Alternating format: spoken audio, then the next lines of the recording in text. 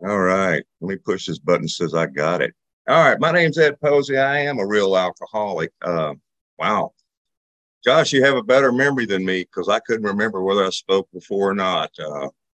That just happens if you stay sober a long time. You lose something. It's not that important. It's called your mind, you know. You know, I don't know really what I'm going to talk about. I know if I was telling my story, I've got a script that simply asks me to tell you in a general way what I was like and what happened, and more specifically, what I'm like today. And my story will bounce around a little bit because I'm just one of those folks that never was much disciplined in my life, and I'm very grateful for the simplicity of the program of Alcoholics Anonymous. Because if it was complicated, I don't believe I can continue to do this. I was having a conversation with a guy today, and no, it was a young lady that just got out of a detox facility, excuse me. And I told her I had this meeting to go. And I said, the simplicity of this thing is I'm just honoring the deal I made with God over 28 years ago that, I would try to help those that are still suffering, and I would try to carry a simple message of recovery and hope to those. And as a result of that, I found a way of living that's far better than anything I'd ever come up with before. And it's allowed me to live life, and people say on life's terms, but on God's terms, because I've had as many bad things happen to me in sobriety as I've had good things in sobriety. But I've been given a new life and an opportunity to live a entirely different way and look at the world a different way, and to hopefully added something. Prior to me getting sober, it was just about what I could get out of the world and what I could use people for. And that didn't solve my problem. Let me digress a little bit. Give you a little background. There's no reason I picked up the first drink other than just out of curiosity. And just want to be cool. I was a kid. I'm the only alcoholic in my immediate family. And my family for years put up with me just thinking that I would grow up, I would do something different. I'd assert my willpower or make up my mind just to kind of quit this stuff and just get on with my life. I was very ignorant about what alcoholism was. I had some preconceived conceptions and idea what AA was. And one of them was I thought it was a bunch of old farts that sat around, drank coffee, and smoked cigarettes. Now, if you look at me, I'm getting to be one of them old farts. And I do drink coffee and I do smoke cigarettes, but I come to find out that that's not what Alcoholics Anonymous was. And I'm blessed in that sense. I have one sobriety date. And I mean, that doesn't make me special. It just means I was a last gasper. I had tried everything on God's green earth to abstain, and I'd failed miserably at it. And like I said, well, let me digress a little bit. I came to age probably in the 60s. And if anybody remembers what the 60s were like, that was an exciting time. There was a lot of sex, drugs, rock and roll, and do whatever the hell you wanted to do. I guess, growing up, looking back at my life, like I said, I was a only boy in the family, and I was held at a different standard than I was my sisters. In other words, I was allowed to get away with a lot more. You would call it being spoiled today. And looking back in my life, I realized that I was a very self-sufficient person. And when I look back at this, I mean, I had convinced my dad at one time to buy me a motorcycle, and I didn't even know how to ride a motorcycle. He drove across town in Dallas, Texas, bought this motorcycle, and he headed back home. And by the time I got home, I knew how to ride a motorcycle. And my whole life goes that way when I look back at it. I mean, I taught myself how to ski, taught myself how to, God, I can't remember what else, but I never really was one to ask for help. I mean, I had a pretty good size ego and some pride early on, and I don't know where that comes from. I also had a malady early on that there was always something else needed in my life. I mean, I was always rearranging, and I think the clinical term people would call it today would had a attention deficit disorder or whatever. I don't know if that's true or false. It's irrelevant to me. It's who I am. I still am that way today. And that's just who I am. But, early on in life, things were just basically normal. Like I said, my first drink was just to be cool. My parents were social drinkers, and they'd play bridge, and I'd sneak off in the kitchen and want to feel like a grown up. And I remember the first time I tried any alcohol, that stuff was absolutely terrible. But in elementary school, I was probably one of the hip, slickest, and coolest kids in there. I was a year above other people in the school. I was, an athlete and all these other things and whatever. But I remember one year that they had transferred some students in. This is probably sixth grade or whatever. And I was very shy, but I had been attracted to women at this time, but I sure as hell didn't know what to do or say to any of them, and this young lady invited me to a party. And I went. It was a school night, and there was older people there drinking, and I went in. I was uncomfortable. I didn't know any of these people. I didn't know what to do, but I was attracted to this girl, and I started drinking. This is the first time I felt the effects of alcohol.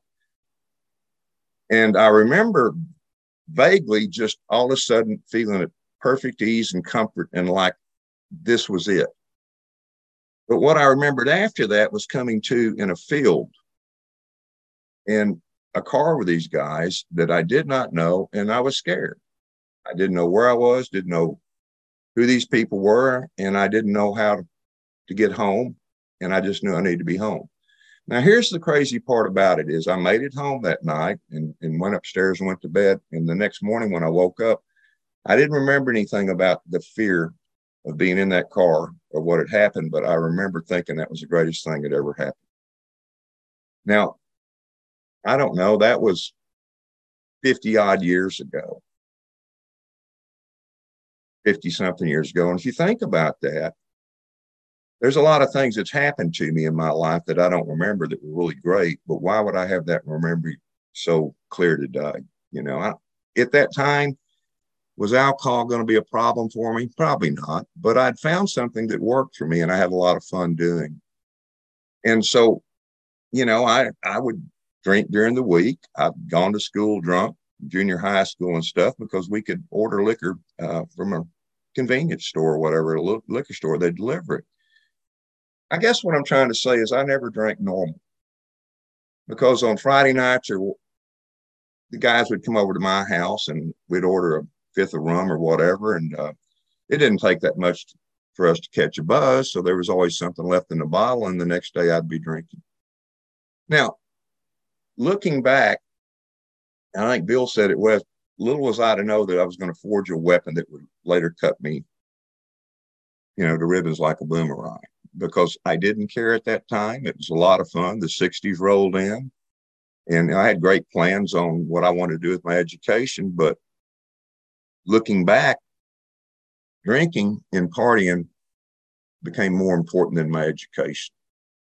So I got in a lot of trouble with chemicals in the 70s, and I realized that wasn't a cool thing. And so for the most part, those things were set aside.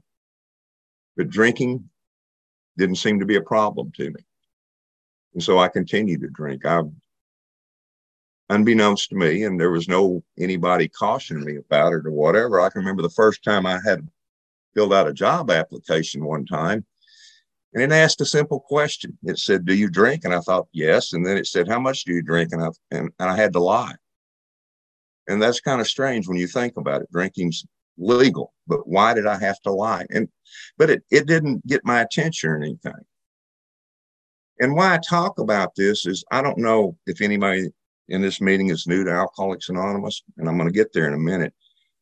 I was very ignorant about what alcoholism was and what AA was. And we're going to get into that in a minute. I'm going to talk a little bit about Alcoholics Anonymous because there's only a few things that I really have a passion for and enjoy talking about. And really, it's not so much about me, but it's the recovery program, the simplicity of it.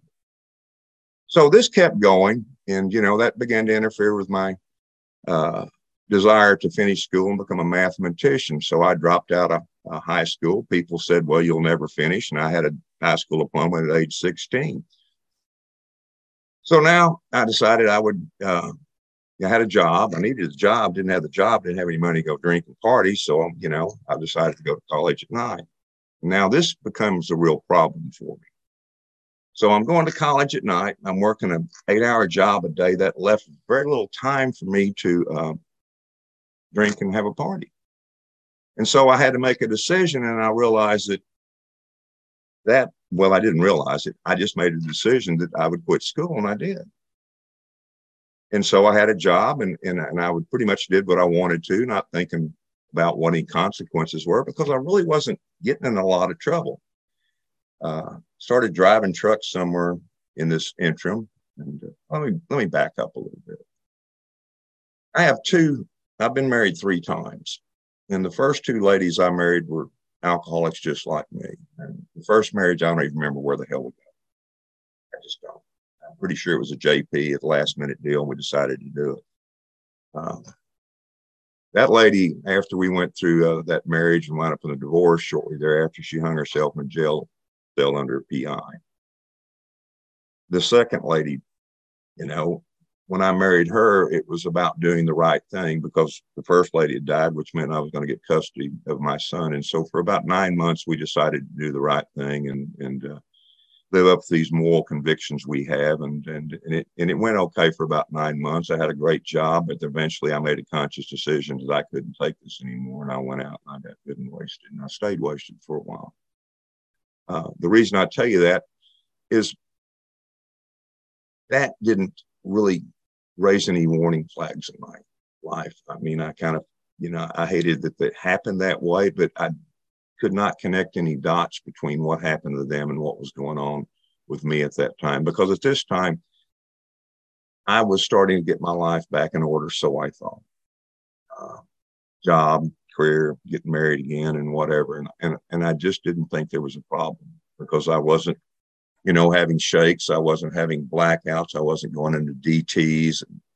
I was able to function one night. So going forward, things began to get a little more serious. I wasn't having the fun I was once having, but I kept this thought that somehow or another I'm going to figure something out. My folks, who I said had spoiled me as a young man, they were also what you'd call great enablers or whatever. They were just doing what they could do, hoping against all hope that something would happen to change things. And they were very ignorant of alcoholism. And they would ask me questions, why do I keep doing it? And I really didn't have an answer one day. And I told my mom, I said, I don't know why. And she said, yes, you do. And so she seemed to think I knew, and even though I did know. So once again, I start coming up with these excuses which didn't make any sense. So I'm just kind of cruising through life, trying to figure out what I needed to do to make me happy or fix me. And it wasn't working. It was getting a little darker as I moved down the road. Eventually, what did happen to me, because how I used to judge how well I was doing is by people that I knew that were doing worse than I was doing. I still had a job. My family still liked me at times. I still had friends. I'd never gotten a DWI. I was just looking at all these things thinking, well, I'm okay. The first time I ever asked myself whether I might have had a drinking problem, I was in Portland, Oregon. And the chemicals were gone. And I was drinking like I'd never drank before in my life. And I came to one morning and I started drinking. I looked out the window and I asked myself, I said, I wonder if this is what an alcoholic is. And I pushed that thought aside and I said, no, an alcoholic is the guy sitting underneath a bridge or on a curb with a brown bag, and that's not me. So, I managed to keep things together for a little while, and then the wheels came off one more time. And since I'd already been down this road numerous times, I had this impending doom, calamity. I knew it wasn't going to end well, but I didn't understand what the problem was. I'm going to digress a little bit and talk about a couple of my geographics I did, just to give you an idea what this thing looks like in my life, where it was problematic long before I ever realized it was problematic. I did a geographic more than once, but one of them I did was simply this. I moved to East Texas with this first wife of mine. We had a 1-year-old child, and we thought we'd take a year off and just chill out and recuperate, get back to nature and do all this other weird stuff. But what I did as soon as I got there was measured the distance to the nearest liquor store, because I lived in a dry county. I did not understand that that was abnormal. Normal people do not do those crazy things. And even to go a little further, when I was driving trucks, I got caught with my pants down one time in Arkansas. I thought, well, I got a hotel room or whatever. And I thought, well, I'll go to the liquor store. And I went over and said, hon, this is a dry county. And I thought, well, that's never going to happen again. So how I fell in love with Missouri one time, I was traveling to Missouri and was laying over up to Carthage and stuff. Before I was getting a hotel room, I walked in a little convenience store and I said, let me ask you a question. She said, is this a dry county? And the little lady behind the counter said, hon, there's not a dry county in the whole state of Missouri. And right then and there, I fell in love with Missouri. But I tell you that just because this obsession, which is really the problem, was already deeply implanted in my brain, but it was unbeknownst to me that at some point this had probably crossed the line where it was no longer a luxury. This was a necessity, even though on the surface, it still was not causing me that many problems. So now I'm going to play catch up just a little bit. Into 1993 or whatever, I've got a bottle of vodka and a handful of Xanax, and that's how I'd start my day. And I was trying to control this, just manage through the day so I could function somewhat. And when the day was over, I'd finish it off and I'd just pass out. I was dating a woman there at that time who had been court sentenced to meetings.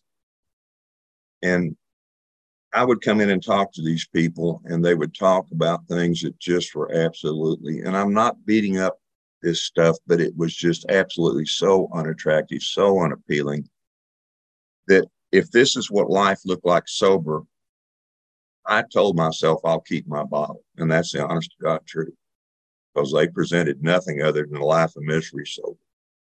And that was, and I was already miserable, so what the hell, you know? And I'm not beating these people up. It's just what they were shown. And unfortunately, that lady managed to stay sober for a while and then relapsed and nearly died from alcoholism. And, you know, I guess what I'm trying to say is if that's what sobriety looked like, then why would I want to get sober? What happened to me is I eventually became unemployable. The family didn't want anything to do with me. I'd had a wreck down in South Texas and a blackout. Spent some days in jail, starving to death. You know, wound up with a bus ticket from from South Texas back to Dallas. Had $2 my name. Walk out of that jail cell, stand there, and I'm looking at a convenience store. I'm starving to death. I buy a quart of beer. That's all I can do. When I make it back to Dallas, the family was done with me. I begged my son for a ride. Day of my father's funeral, I was not allowed in the house. I'm not allowed to attend the funeral. This went on for about another week or so, and then I wound up, I contacted the Dallas Council on Alcoholism 6 months before, and I'd been honest with them. I'm not a big guy. I take 20 pounds off of me, and I'm pretty much damn near dead. And I honestly believed I would not recover from this and was going to die. My family feared the same way, but they had come to the conclusion that they didn't understand what was wrong with me, that everything they had done had not helped me, so stop helping me, because it was just tearing the family up. And my sister dropped me off in front of a mission in downtown Dallas. And for the first time in my life, I had no excuses to make sense how I got there. Not one of them. And I remember sitting on the curb and leaning up against the building that day and just conceded to myself, this is the way it's going to be and this is the way it's going to end. I can bum enough to get a few quarts of beer. If I make it back to the mission, so be it. If I don't, I'm okay with that. And this is where I guess, you know, I believe that the God of my understanding began to work in my life. I wound up in a little shake, rattle, and roll detox facility, and they didn't medically detox, and they nursed me back to health. They fed me vitamins and took my vitals. And then I was able to sit up in a little meeting, and this is where my sponsor was. And some of you may know Cliff Bishop. He passed away. He'd been sitting in this meeting for 11 years, carrying the message of Alcoholics Anonymous. Here are the steps we took to suggest the program of recovery. Here's what alcoholism is out of the doctor's opinion. We have a problem with the body and the mind. And it was the first time anybody said anything that made any sense to me. And at that time, I knew what was wrong with me. And it made sense. And it took me from thinking I was a weak-willed, immoral, bad person to understand I was suffering from an illness.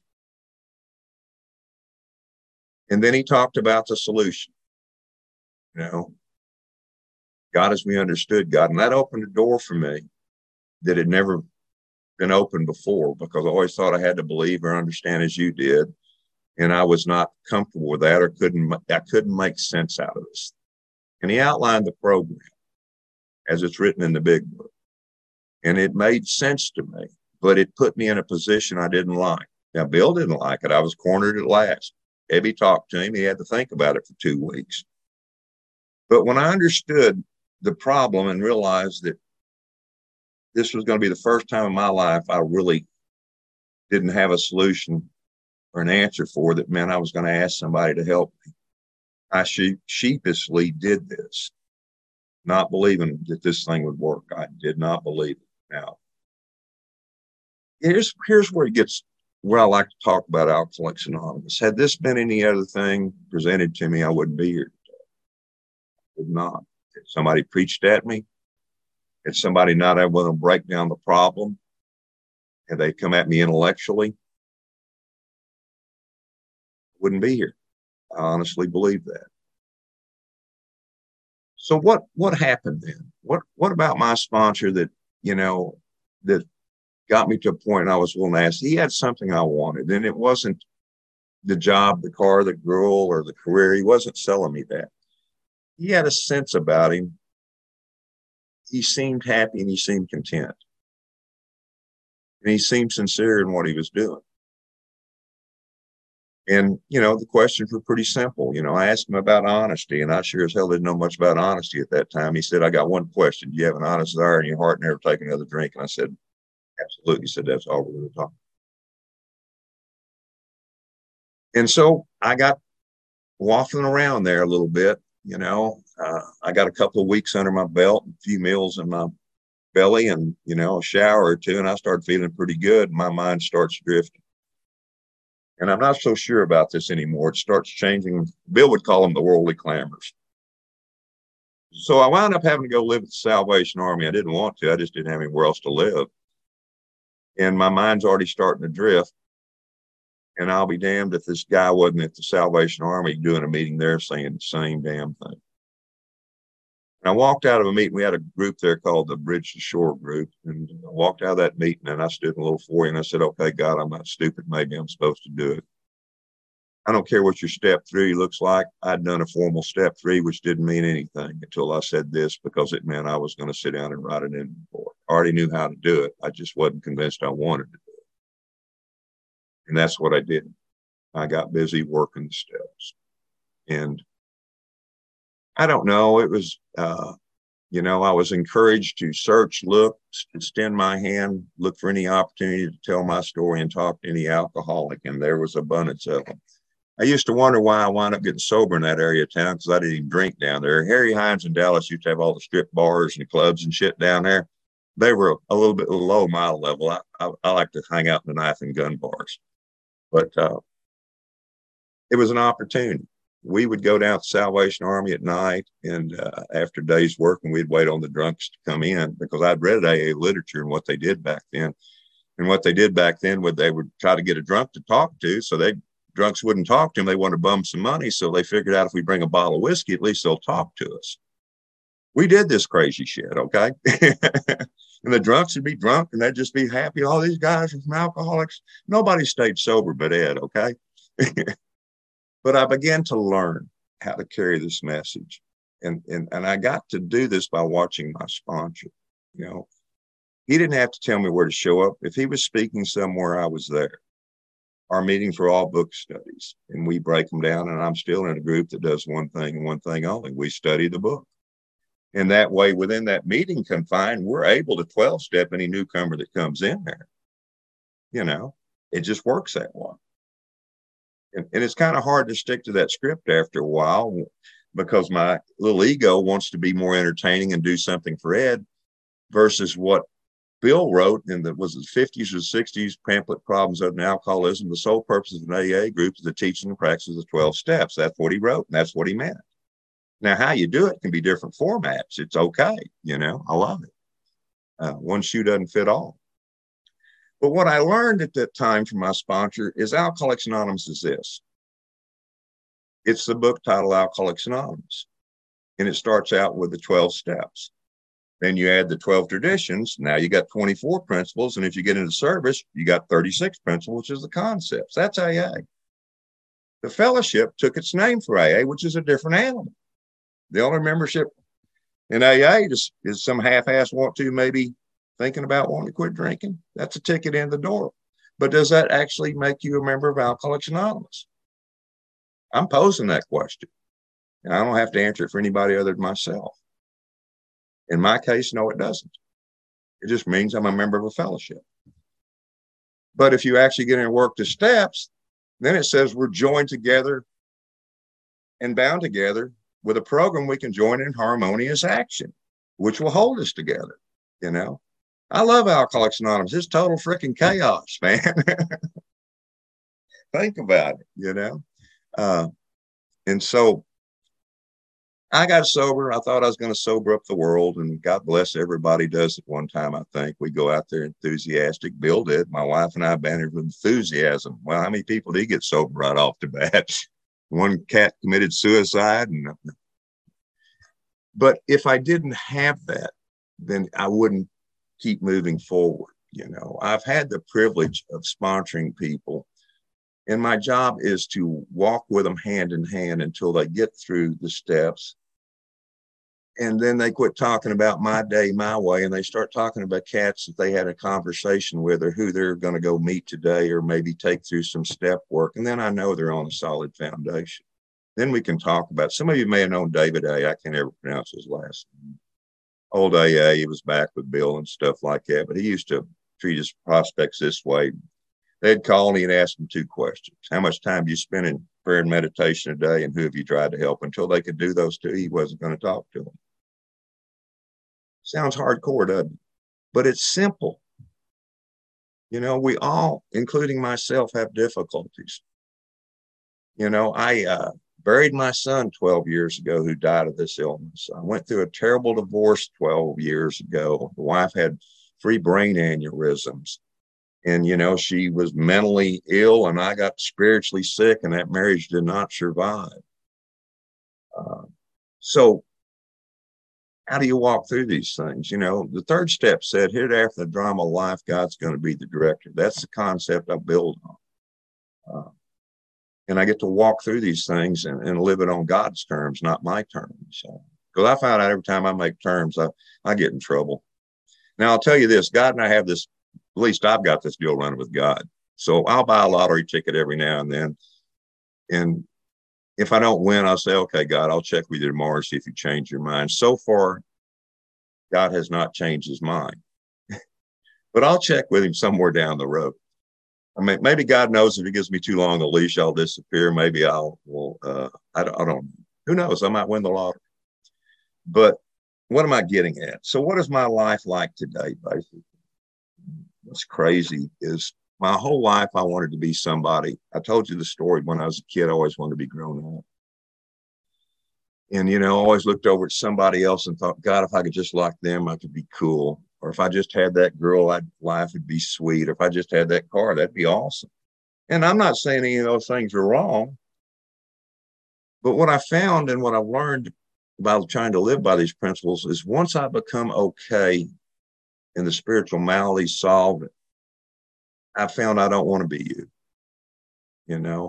Even with my little quirks and my shortcomings. And what's really cool about that is I can allow other people to be themselves too. I've got an older sister that, oh man, about 2 minutes of her with me, we're into it pretty good because we're 2 of the biggest know-it-alls on God's green earth. I mean, we just do. So there's not much of a conversation. And the relationship I have today is pretty amazing because we could not spend much time together without butting heads. And today, the trust and the respect is it's just incredible what God has done with my outlook and my reactions to it. And also how she's begun to, accept me for who I am. There's a thing about what I've learned a little bit over the years is giving without expectations. And because when I always do that, and I always did my whole life, I always thought I was a pretty good person, but I always put that little deed I did for you in my back pocket in case I ever needed a favor from you, I could pull it out. I don't know if that makes any sense to you. Not that I said, look, you owe me. It worked like this. If I'd done something for you sometime, help you move, done something else, and then if I needed some help sometime, you didn't help me, it caused a resentment within me because I felt like you owed me. So that really wasn't given. And today I do things without wanting anything from you. And I think that's a pretty cool deal. It took a little while to get there. And I realized that that's what my sponsor had. He didn't want anything from me. He just was willing to help me if I wanted some help and willing to do what he asked me to do. And that is a novel idea because the first person ever planted any seeds in my head about Alcoholics Anonymous was a guy we'd been at a family reunion type deal in East Texas. And this is long before I still had a job and family would let me in the house, man. Weird deal. But we'd been out playing tennis with my kids and his kids, and we'd gone back to the house. And he was an in-law married into this deal. So I didn't trust him because I knew he didn't drink. I always kept an eye on him. I always kept my guard up. And I can't let too much out, even though I knew I was a topic of conversation. And I sit down in an easy chair after I go and get a drink and sit down in an easy chair. And he sits down in the easy chair and he looks across at me. He said, Ed, how are you doing? I said, Saul, I'm just drinking. He said, Ed, I used to drink. I drank up $1 million business. I've been sober 10 years. You might want to try Alcoholics Anonymous. And that messed me up. I mean, a tear went down my eye, and why, I don't know. He didn't want anything. Didn't say another word after that, just moved right on. It was a few years later before, I was introduced to Alcoholics Anonymous. And this is why I'll reiterate one more time. I'm so thankful that somebody was able to explain to me what Alcoholics Anonymous is. And I'm going to say it one more time. It is a set of 12 steps, 12 traditions, and 12 concepts. The fellowship took its name after that. And you will get 2 different animals, which is fine.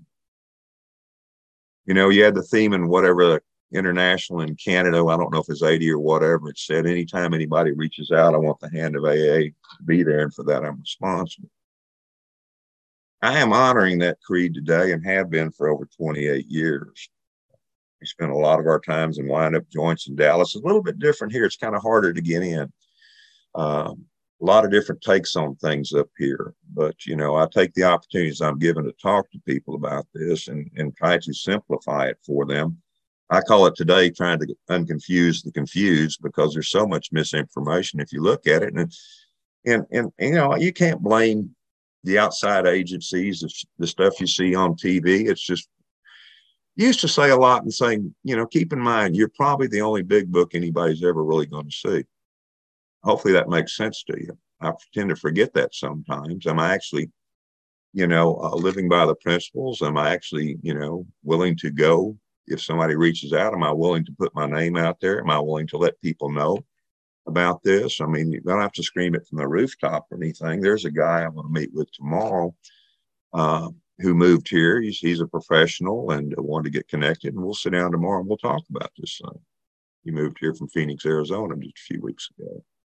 So for that, I'm responsible, and as a result of that, I get to have a life. I mean, I've got a young man that, why, I don't know. I wouldn't have bet 2 cents on him in the beginning. He got sober probably 19 or 20. And I mean, I used to scream at this guy.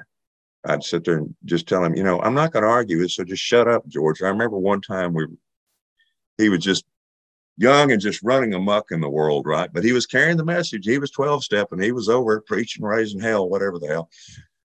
And so there was one day after that, one of those talks, and he called me the next day and I said, George, if I had been in your shoes and you'd talked to me the way you talked to me, I don't think I would have ever called you back. The guy's celebrated 20 years. He went from not even having an education to working in the financial industry, and he considers me to be his second dad. Last year, he took me to Vegas. Earlier this year, we went to Yucatan. October we're going to Vietnam. That shit doesn't happen, you know. And it's just crazy. That's just one of the many things. And of course, we have the heartaches, you know. I mean, when my son passed away, I mean, he knew my story, he knew his mom's story. He just couldn't quite get there. I mean, he understood the first part of step one, that he couldn't control his drinking, but he was not convinced there wasn't something he could do about it on his own. And he fixated after South by Southwest in Austin one night, passed out and just fixated in his own vomit. And he was just a hair from getting there. And so that's the tragedy of it. I hate the illness. Even though I say, you know, it says rarely have you seen a person fail who's thoroughly followed a path. I mean, my sponsor said there's a lot of starters, a few sprinters, but there's damn few finishers. And, you know, I guess, you know, I was always told the only way to be successful in this thing is just die sober. I mean, I knew Clancy, I knew Smitty, I knew David A. There's a lot of old timers I knew, you know, and they were success stories, you know, and what they did was they continued to make themselves available and stay active in Alcoholics Anonymous. I still have a home group, bunch of youngsters, and I tend to forget what it's like to get sober when you're young. You know, it's kind of hard, but it's kind of refreshing because you get to have a life, you know, and I wouldn't wish that you had to go through what I did before you understood what chronic alcoholism looks like. You know, I believe in 77, after that geographic I told you, had somebody showed up when I got thrown in jail that day. If somebody showed up from AA at the jail cell, I believe I would have given this a shot. I had just moved out of town. I just measured the distance to the new liquor store. 2 weeks later, I'm in jail. And if somebody had been able to talk about alcoholism and present me the recovery program, there's a good chance I might have picked that up. But what I did do at that time in that jail cell, well, I said, God, get me out of this, and I will try somewhere down the road to help somebody not go through what I went through. You know, it was 14 years later before I got sober. Didn't understand the problem. So I kept trying to apply the wrong solution. Get a different job, move out of town. I don't know, whatever I could come up with, you know, and I'm a pretty smart guy. I used to think I was. But here's the deal, what I love about this. And, you know, I mean, a lot of times concern is, you know, is AA is still viable today? I am so blessed. And if you remember Alcoholics Anonymous, I hope you feel the same way, that we've got a simple program. And Dr. Bob simply said, keep this simple. And the book says, we have a solution that will answer all your problems. All of them. I've not needed another piece of literature to do that. Now, I've had cancer a few years ago. Yeah, I'm going to a doctor. I'm not going to rely on the big book to solve the cancer, okay? I found out when you come to Missouri, they like to use knives up here. I've had 2 operations that got up here. I'm like, I'm not seeing you guys for another year. Y'all too knife happy, you know? But I joke about that and I cut up about it a lot because I insist on enjoying, regardless of what the circumstances are. And I have friends from all walks of life, and my friendship used to always be contingent upon, you know, how you looked, what you had, how you acted, or what circles you traveled in. When you get to think about some of the people you're connected to, you know, my sponsor held a master's in physics. I know people that are extremely smart, and I know people that have 1 brain cell left, you know, and we get to, you know, interact together. I'm going to end this in just a minute, but I'm going to leave you with a joke. Some of you probably heard this old joke. I was going to tell you the 3rd step joke, but oh, what the hell, let's do the 3rd step anyway. So this is how my 3rd steps always used to be, or my foxhole prayers used to be. You know, there always was a hook on something. I always wanted something from God, right? So that's when I get serious about praying. Oh, I need the job, I need this, whatever. So there was this elderly lady whose husband had died, and she was a God-fearing woman, and she had heard that, you know, pets make good company, and so she's lonely. So she thinks, well, you know, I'm elderly. I'll go get a pet and see if they can help keep me company. And so goes to the pet store, and she walks in. They got dogs, cats, and all this other stuff. And she's thinking, well, that's a lot of maintenance, and I'm a little too old to have to take a dog out and all this other stuff. And she sees these 2 parrots. She's thinking, well, they may be good pets. I can teach them to talk and, we can have a little conversation. They're low maintenance. And so she's all excited. And so she buys these two parrots. And so they cover up the cage. She runs home with the cage and puts it on her dining room table and takes the cover off the cage. And the first words out of these birds' mouth is, "Hi, we're prostitutes. You want to have a good time?" She's like, "Oh my God." So she spends a little time working with these birds, and they're just foul mouth. And so she's in town a little later, and she happens to run across her minister, and he sees she's disturbed. And he says, "Well, I see you're a little concerned. Is there anything going on I can help you with?" She said, "God, I'm just upset. I'd heard pets were a good company and would help keep you lonely. So I bought these two parrots, but they're the most foul-mouthed creatures on God's green earth, and I just don't know what to do." And he looks at her kind of puzzled. He said, "Well, that's kind of interesting because I've got a couple of parrots at home, and they're the most wonderful creature. One sits there and recites prayers, and the other pecks a rosary." Now the poor lady's really confused. He said, "Well, listen, I've got an idea. Why don't you get your birds and bring them over to my bird's house, and maybe my bird's going to have a positive effect on it." Well, she's kind of excited, got some hope and whatever, runs home, gets her birds, and runs over to his house and sets her cage next to his cage and pulls the cover off her bird's cage. And the first words out of her bird's mouth is, "Hi, we're prostitutes. You want to have a good time?" The first of his bird looks at the second bird and said, "You can throw them damn beads away. Our prayers have been answered." So,